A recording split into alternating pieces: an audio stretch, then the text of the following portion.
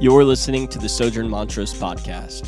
For more sermons and content, visit sojournmontrose.org. Been here the past couple of weeks, and you know that we've been walking through what are essentially the five basic theological principles of the Protestant Reformation that happened now 500 years ago in Western Europe.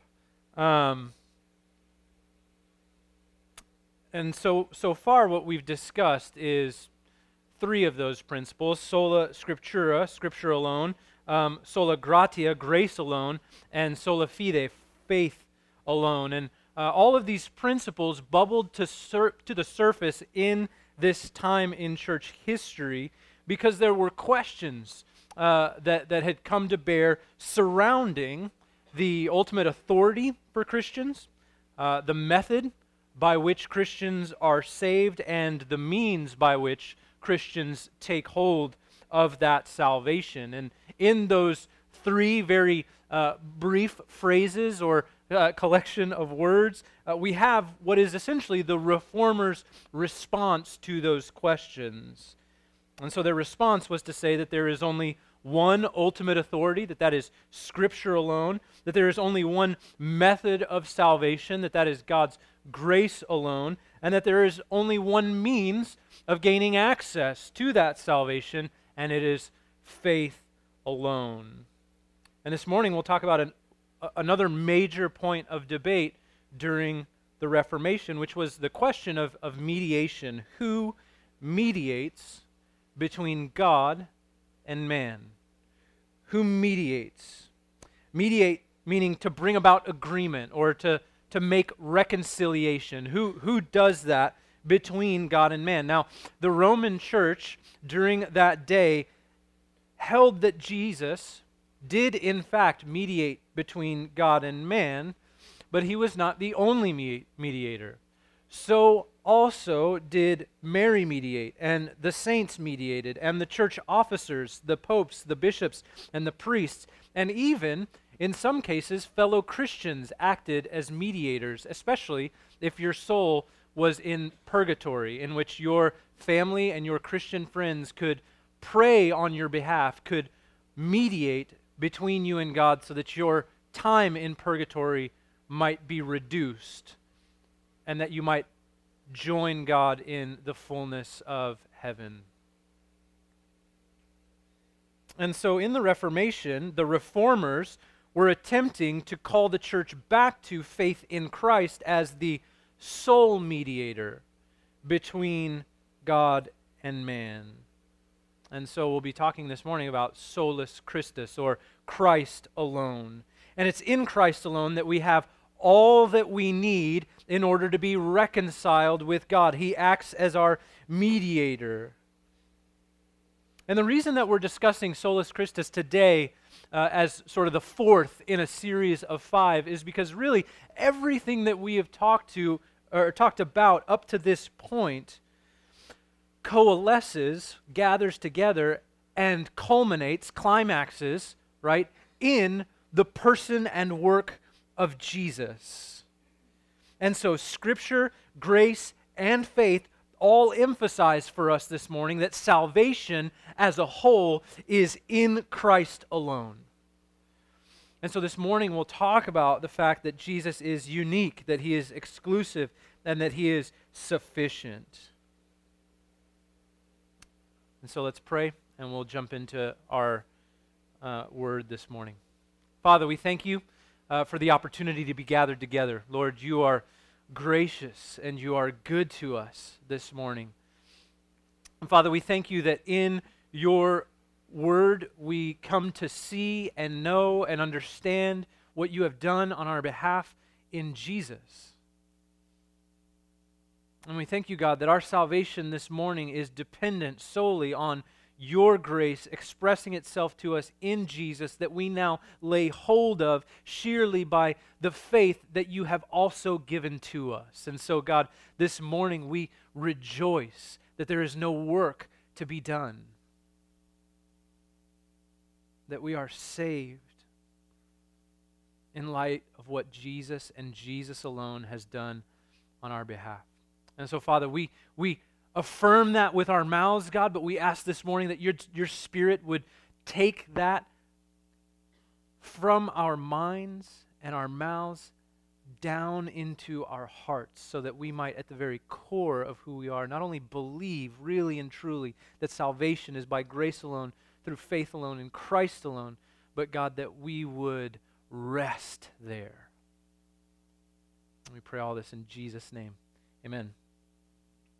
I've said this every week, and I'm going to say it again. The first thing that we want to do each week as we unpack these solas is to first go to God's Word. And there's a few reasons for that. Obviously, the first week we talked about how God's Word is our ultimate authority. And so if God's Word is our ultimate authority, we want to go there and allow it to tell us what is true.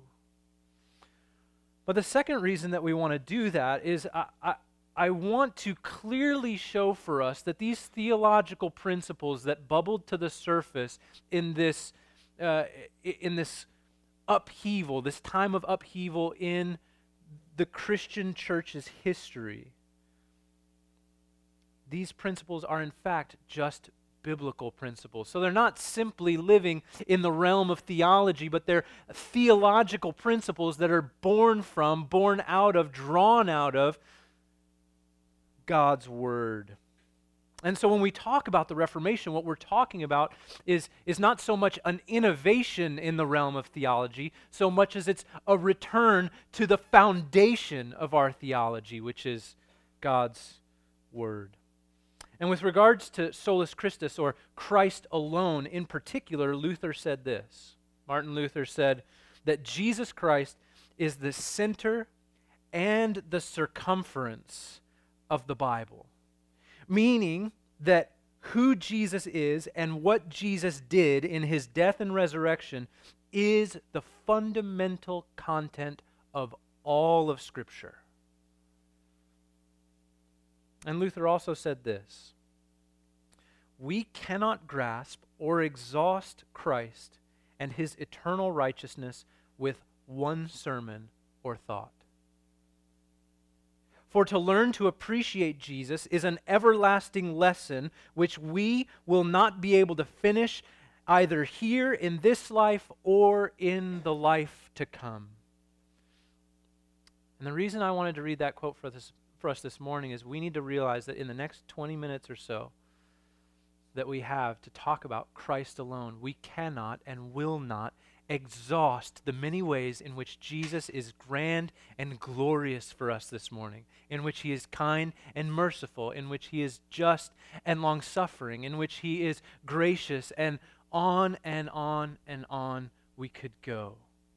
And yet the reality is that this morning we have to find some place to stop. And so know that there will probably be things unsaid that could be said about Jesus and his work. And yet we're going to try to take as big a bite as we can. And so let's go to 1 Timothy chapter 2. I wanted us to read Colossians chapter 1 just because it frames a lot for us, but we're going to spend the bulk of our time just dissecting these two sentences here, or this one sentence in these two verses. And so this is what 1 Timothy chapter 2 says. For there is one God, and there is one mediator between God and men, the man Christ Jesus, who gave himself as a ransom for all, which is the testimony given at the proper time. And so Paul, writing to his protege Timothy, is telling Timothy not only how to be a good leader in the church and what to teach in order to remain faithful to Jesus and what he came to do, but he's also telling him, again, the content of that teaching, right? What he is to tell to those under his charge. And in writing to him, we read several things that are important for us this morning. And the first thing is this: there's only one God. Now, this should be pretty self-explanatory, right? Like, I don't really need to go into any depth here. When it says that there is only one God, Paul means that there is only one God. But then he goes on to say that there is also only one mediator between that one God and man. And so there's only one person that mediates between the one God and man, and that person is Jesus Christ. And so we have singular God and we have singular mediator, Jesus. Singular person through whom man's relationship with God can be reconciled, can return to agreement, if we want to take some synonyms of mediate to describe what God has done. And it goes on to say that not only is there only one God, and not only is there only one mediator between God and man, but that as our mediator, Jesus what? Gave himself as a ransom for all. And so as the one mediator between God, the one God and man, Jesus gives his life as a ransom. And most of us probably know, again, right, the definition of ransom. What is a ransom? It's a price that is paid in order to redeem something that once belonged to you, right? And so what Paul is telling Timothy is that Jesus paid the ransom price in order to release us from our slavery and to set us free into the glory and wonder of his household, his keeping. And he has done this, again, for who? For all who would believe. As Galatians says, whether we are Jew or Gentile, whether we are male or female, whether we are slave or free, the ransom that Jesus paid is for all who would believe. And then it goes on to tell us that all of this happened at the proper time, that this was given to us at the proper time. And in saying this, what Paul is telling us is that God has always planned for this to be the case. God has always planned that there would be one God, namely himself, and that there would be one mediator between the sinful man and the holy God, and that mediator would be his own Son, Jesus Christ, and that as our mediator, he would give his life as a ransom, and that all of it would happen at the proper time, according to his plan. And so God has always intended for this to be the reality. And so Jesus is not a surprise to God. Jesus' mediating work is not a surprise to God. It was his plan all along. And so we can describe Jesus and what he's done, I think, in three very simple words based on this text. Right? Jesus is unique. He's the one Son of the one God, and there is no other. Jesus is exclusive, meaning he's the only mediator between God and man, and there is no other means by which our relationship with God can be mediated. And then third and finally, Jesus is sufficient, meaning his mediating work, the ransom that he paid, was sufficient, meaning there's no remaining balance in the account of our ransom.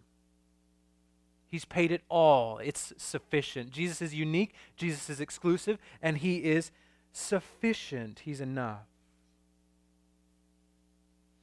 Now, like we've said every week, we could end right here and go home at 14 minutes and 20 seconds. But like every week thus far, we're not going to do that, right? Because again, this is not an isolated biblical occurrence, an isolated biblical moment, but rather this idea of God having one mediator between us and him, namely his Son, is a biblical theme, meaning it permeates the entirety of the Scripture. As you'll recall what Luther said, Jesus is not only the center of Scripture, but he is its circumference. He is all of it.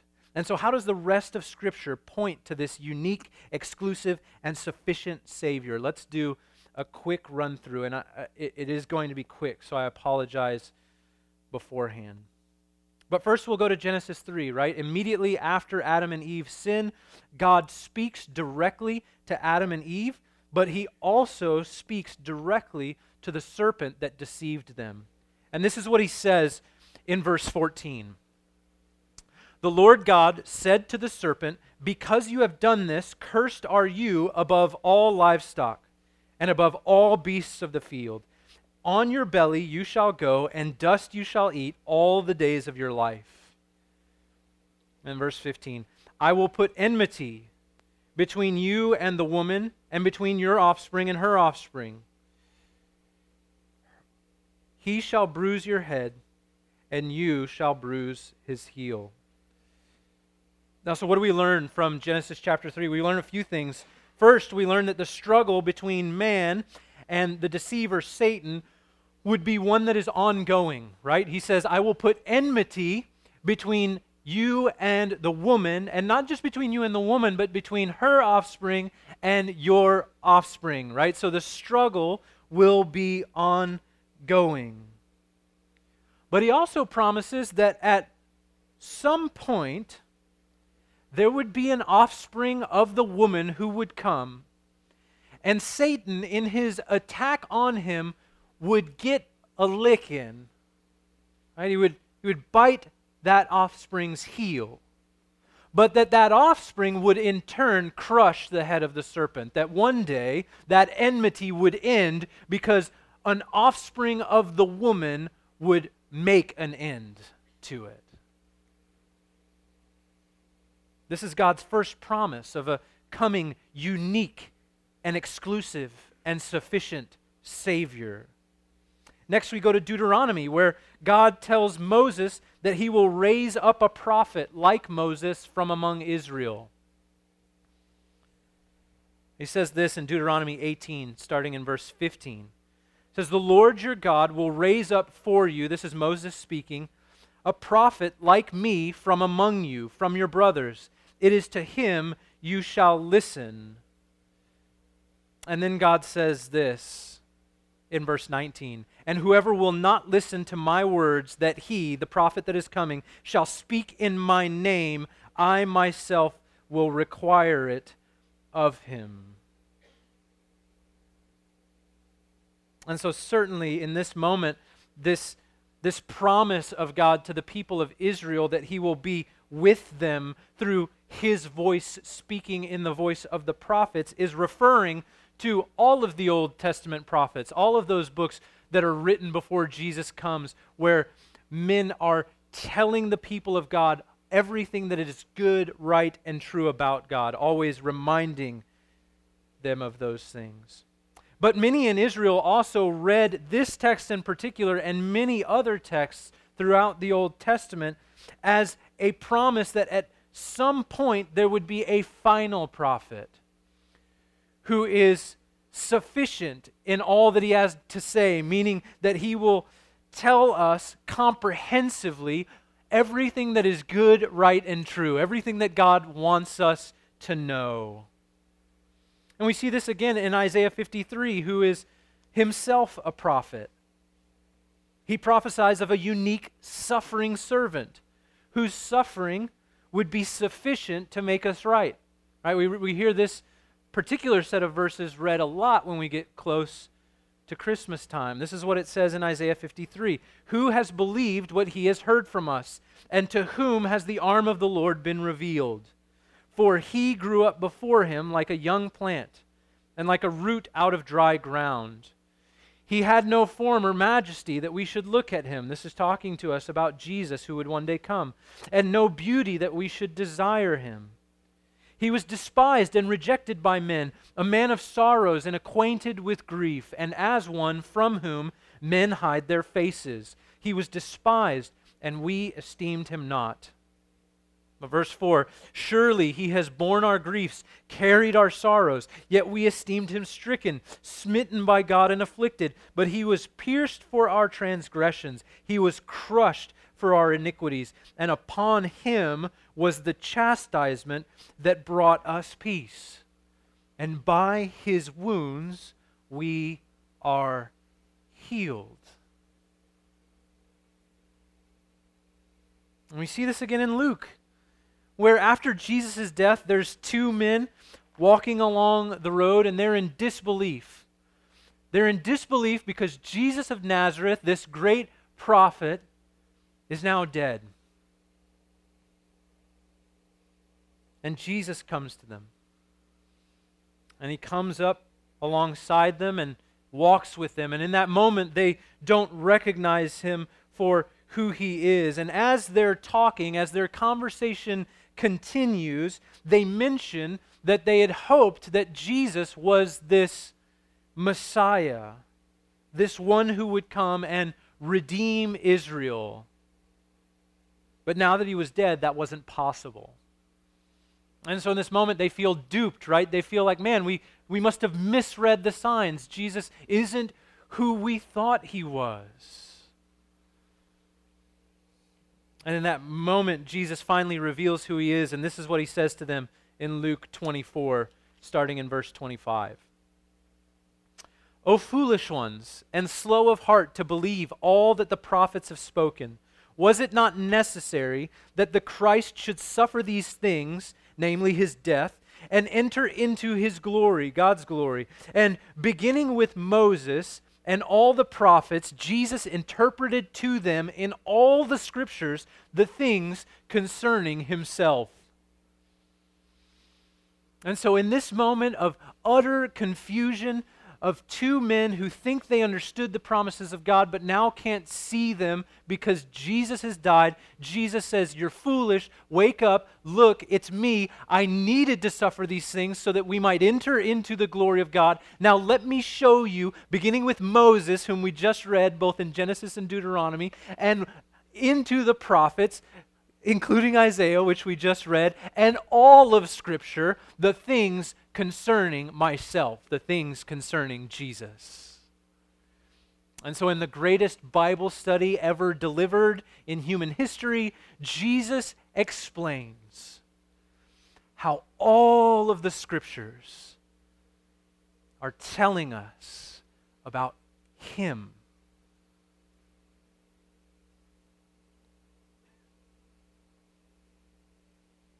And so here, Jesus is making it clear that the totality of God's word is a witness concerning him.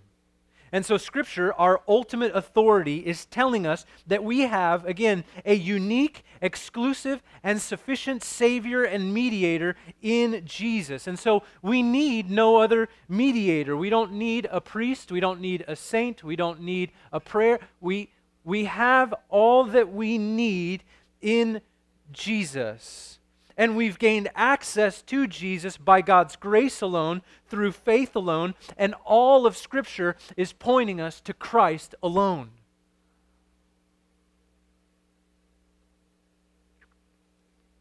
Now, some of us might be sitting in the room this morning and thinking, Marshall, none of what you're telling me this morning is new or novel. I've been a Christian for a long time. That's great. I'm thankful for the reminder, but what else? Well, the reality is, brothers and sisters, that although this may sound familiar to us, and although, again, we might mentally assent to everything that we've said, the reality is that throughout the history of now 2 millennia of the Christian church, and really if you want to go back before that to the people of God in the Old Testament, our history is riddled with instances, moments of an utter willingness to compromise. To say we believe something, but then by our actions and by our words contradict that very thing we say we believe. And I think there's a few ways that one, we can know if we're compromising, and that will at the same time tell us what happens when we compromise. And they surround essentially the 3 words that I've been using to describe Jesus for us this morning.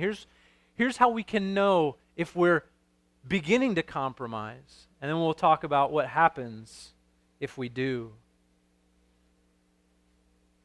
And this is very simple. If we begin to say that Jesus wasn't unique, then we're compromising. And here's what I mean by that. When we may say that Jesus is not unique. We may say that there are other ways to get to God. So Jesus is my way. I trust in him. I believe in him. But I believe that your way will get you there. So we're cool. Again, in that moment, we're saying that Jesus is who he says he is, and yet we're saying he's not unique in what he says and in what he does. Here's another way that we might compromise. We might say that Jesus wasn't exclusive. And so, yes, we can get to God through Jesus, but we can also just try our best to be a good person. Because Jesus will look at that and say, you know what? If Jesus is exclusive, he'll look at our efforts in good faith and say, you know what? He gave it a good college try. And so let's let him in anyway. Or we might compromise by saying that Jesus wasn't sufficient.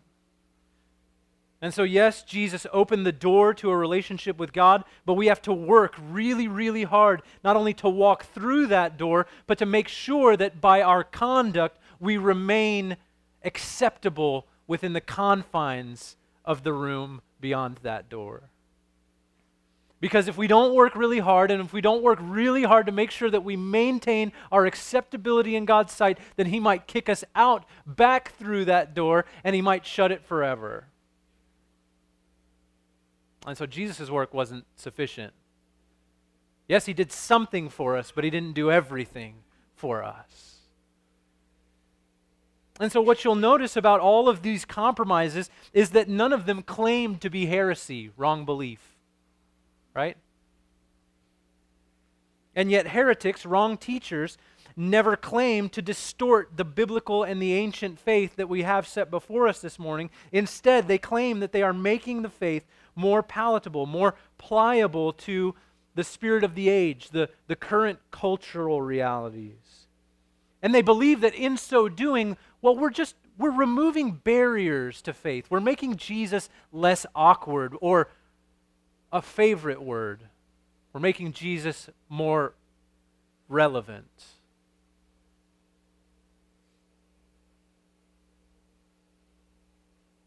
And so the descent into compromise, the descent into wrong belief, heresy, is gradual. And it's often not a wholesale abandonment of Christian belief, but rather a muddying mixture of Christian belief and current cultural beliefs that we've been raised in. Meaning that there are things that we are predisposed to believe based on how we've been raised and based on the culture that we're surrounded by, that rather than allowing those things to be shaped, molded, and subdued by God's word, we instead bring those to bear on God's word so that it's more comfortable, so that it's more palatable.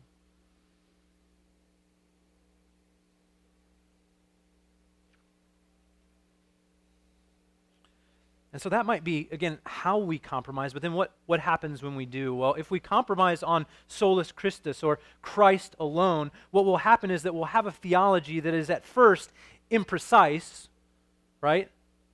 You got some of it right, but then ultimately it will turn wishy-washy, meaning it'll be vague.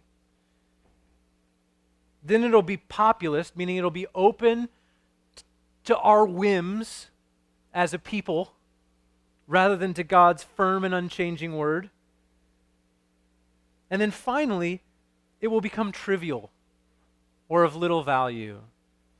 Paul puts it this way in Galatians 2. He says, I do not nullify the grace of God, for if righteousness were through the law, then Christ died for no purpose. And so essentially what Paul is saying in that moment is that if we try to add even 1% to the complete and sufficient, exclusive, unique work of Christ, then we not only nullify God's grace, but we make Jesus' death mean nothing.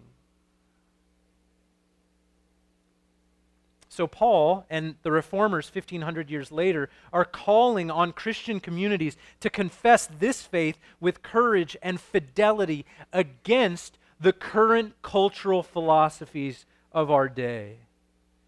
Whether those philosophies come from within the church, like in the days of the Reformers, or from outside of the church, which is probably closer to our reality now.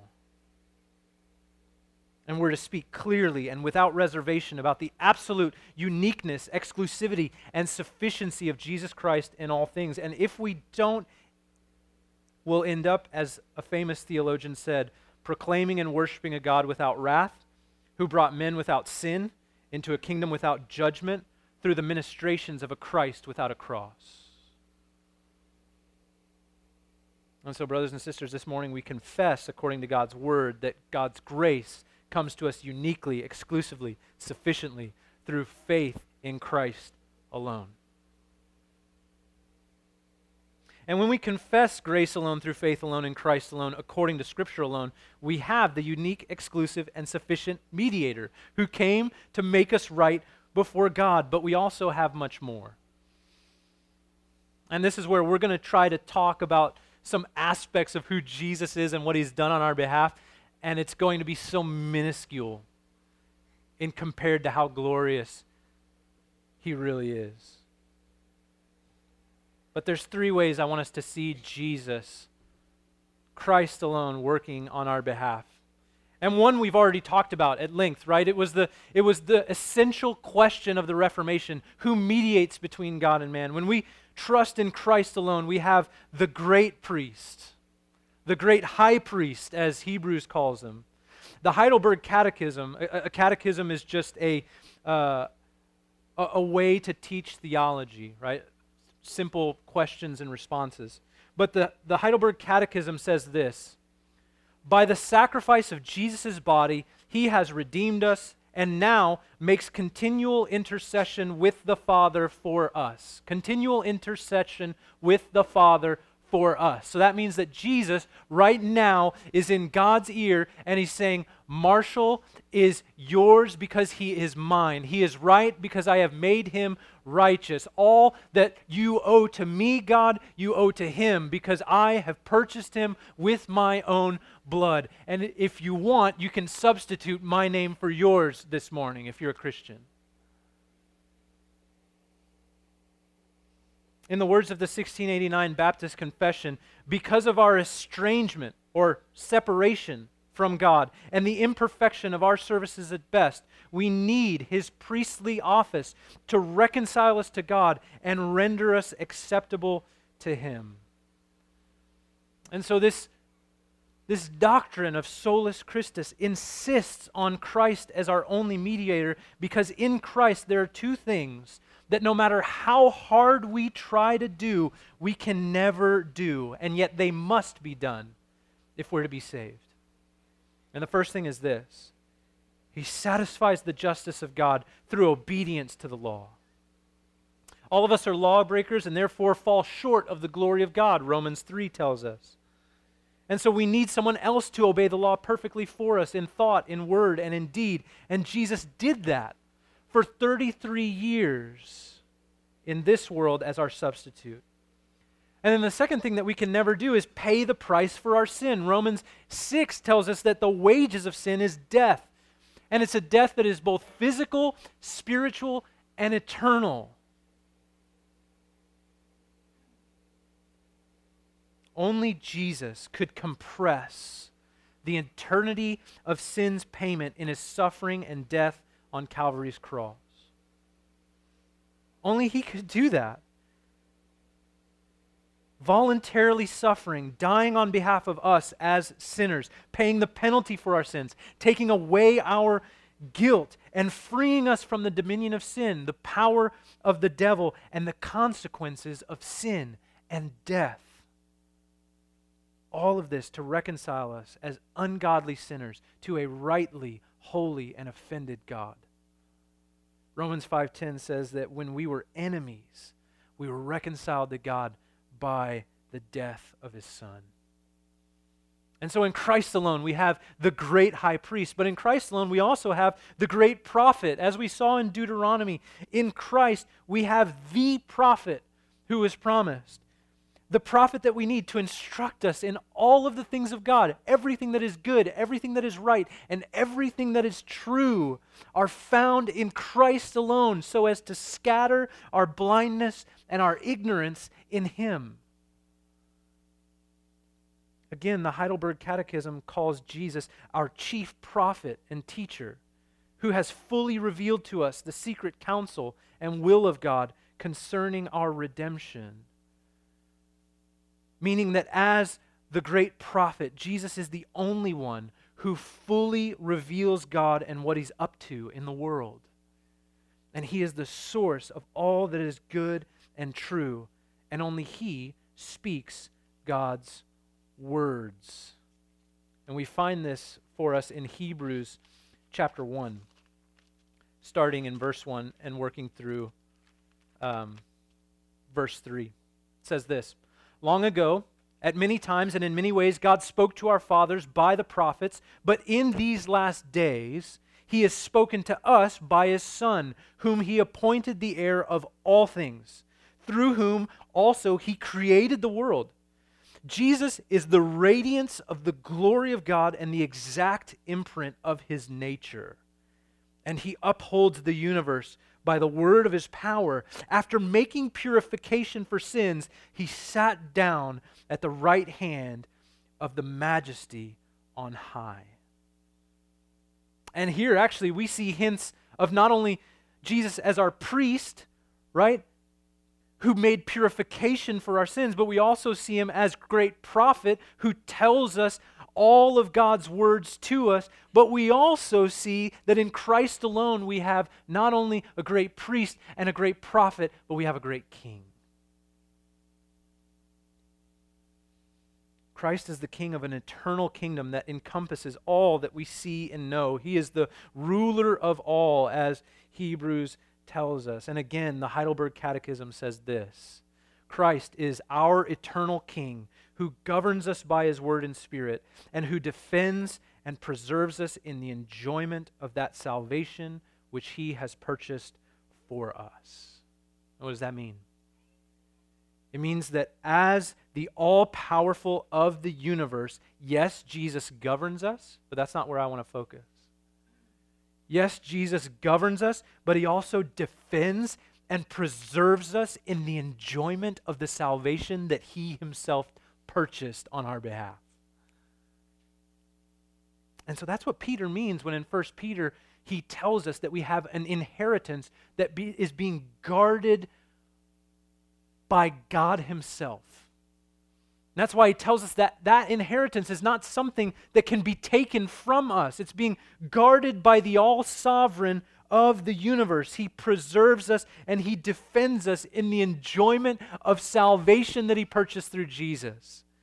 That's also what Romans means when it tells us that there's no power, there's no principality, there's no angel, there's no demon, there's nothing in all of creation that can separate us from the love of Christ.